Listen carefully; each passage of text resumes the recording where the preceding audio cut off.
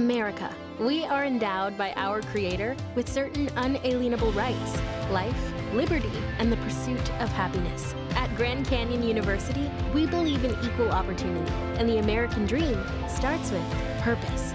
By honoring your career calling, you impact your family, your friends, and your community. The pursuit to serve others is yours. Find your purpose at Grand Canyon University. Private, Christian, affordable. Visit gcu.edu. My next guest, what can I say about him? He's on this show all the time. He's brilliant. He really is. Whether we're talking about China, Russia, North Korea, there's nobody better.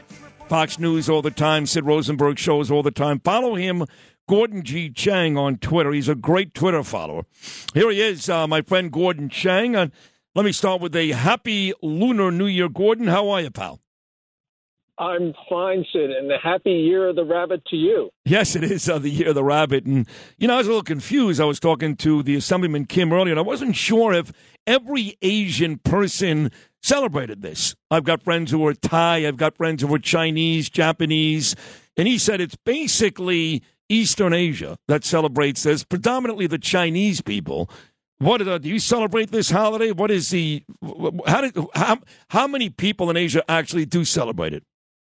Yeah, I think most people do celebrate it. And we celebrated it by going up to Lydia's parents in Toronto, and we ate, and we ate, and we ate. So that's the Year of the Rabbit. Yeah, that seems to be the thing. Ron Kim did the same thing. Him and his family all ate. And I was saying to Ron, I go, man, the Asian community under attack in this city. And then we see what happened in California over the weekend. Not one, but two different shootings at three different locations. Both Chinese men killing their own people. I mean, it has been brutal for the Asian community here in the United States the last year. Yeah, it's been tough. But, a lot of people say, well, criticism of the Communist Party in China creates Asian American hate. And that was the narrative that was immediately after the Monterey Park shooting. But, people got quiet really fast when they found out that it was someone who was actually Chinese with a Vietnamese name who was the shooter. And so clearly this was not a white guy. This was not fit the narrative of, right. We criticize the communists, and so therefore, Chinese Americans in the U.S. get it in the neck. It's like the white supremacy deal. I mean, the anti-Asian, the attacks on the Asians and the Jews here in New York City, predominantly by African-American people. That's not my opinion. That's a fact. That's a fact. There's no white supremacists walking around beating up Jews and Chinese people here in New York City. But like you say, Gordon, sometimes the facts don't fit the narrative, and it definitely makes the story a heck of a lot more boring, right? That's right. And, we got to understand, Chinese Americans, that if we support a country that considers the U.S. to be an enemy, and Communist China does call the U.S. an enemy, then people in America are rightly going to ask, well, who are these Chinese Americans and what are they doing in our country? Yes, they're Americans, but they don't seem to be particularly loyal. And that is an issue for Chinese Americans, and we have not faced up to that.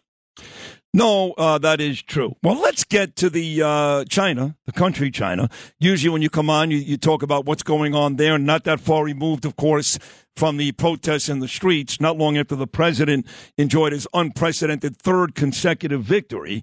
What's it like these days in Beijing and Shanghai, the whole COVID outbreak? What are things like these days?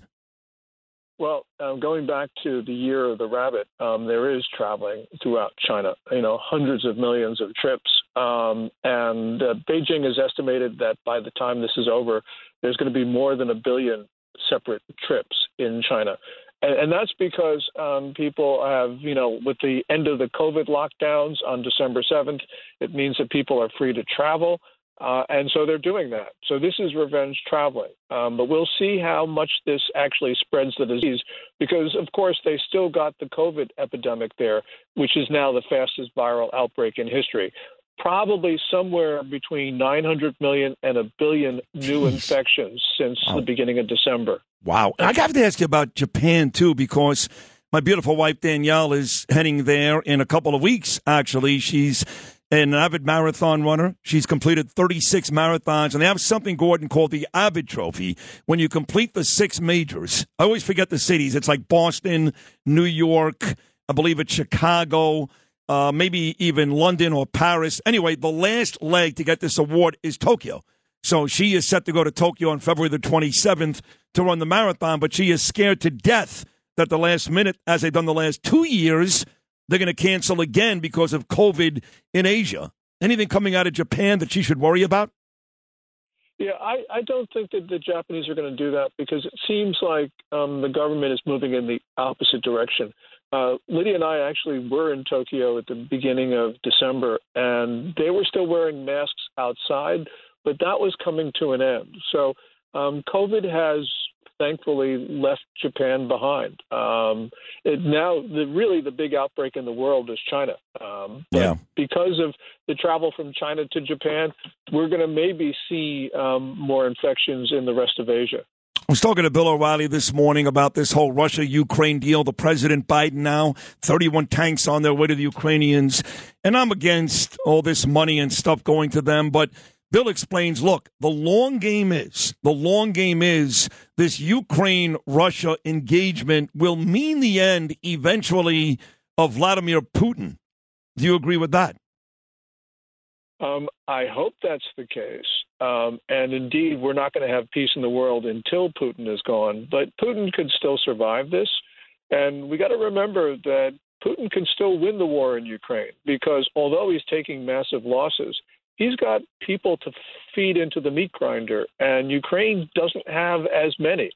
So we've got to be really concerned that long term, this may turn out to be a victory for Putin. You think so? I mean, it's been so embarrassing up to this point. He's lost a ton of military people. He really hasn't gained any real territory. How could he possibly end up victorious? Well, for instance, he could use his nuclear weapons. I mean, tomorrow he could level all of Ukraine, and there would be nothing left, literally. So this is not over. Also, we know that Putin hasn't committed his best troops. We know that he's marshaling his assets for another offensive. And yes, he probably will fail for the reasons he's failed before. But this is war, which means anything can happen, Sid. So, I agree with you. I don't think Putin's going to win. But let's remember that there's still a substantial chance that he will. On the way out here, let's check in on our friend Kim Jong-un, Rocket Man in North Korea. Last we spoke, he was still firing those test missiles basically wherever and whenever he wants. What's the latest in North Korea? The latest in North Korea is that there isn't very much going on there, at least on the surface, because although there were the firings of the missiles, he's been relatively quiet. The issue that people are looking for is the 7th detonation of a nuclear device, and that has not occurred. Many people were expecting it the last month or two. It just hasn't happened. So I don't know what's going on, but right now that's what we watch day to day. Wow. Hey, listen, you're always a fascinating guest, so informative and kind, and I love you. Happy Lunar New Year to you and your whole family. Thank you for the contribution you make to my show, this station, and really people in general. You really are terrific, Gordon Chang. Thank you so much. Well, thank you, Sid. And remember, it's the year of the hungry rabbit. I remember that when I go for an early lunch this afternoon. The year of the hungry rabbit, according to my dear friend Gordon Chang. This is the story of the one. As head of maintenance at a concert hall, he knows the show must always go on. That's why he works behind the scenes, ensuring every light is working, the HVAC is humming, and his facility shines. With Grainger's supplies and solutions for every challenge he faces, plus 24/7 customer support, his venue never misses a beat. Call quickgrainger.com or just stop by. Grainger, for the ones who get it done.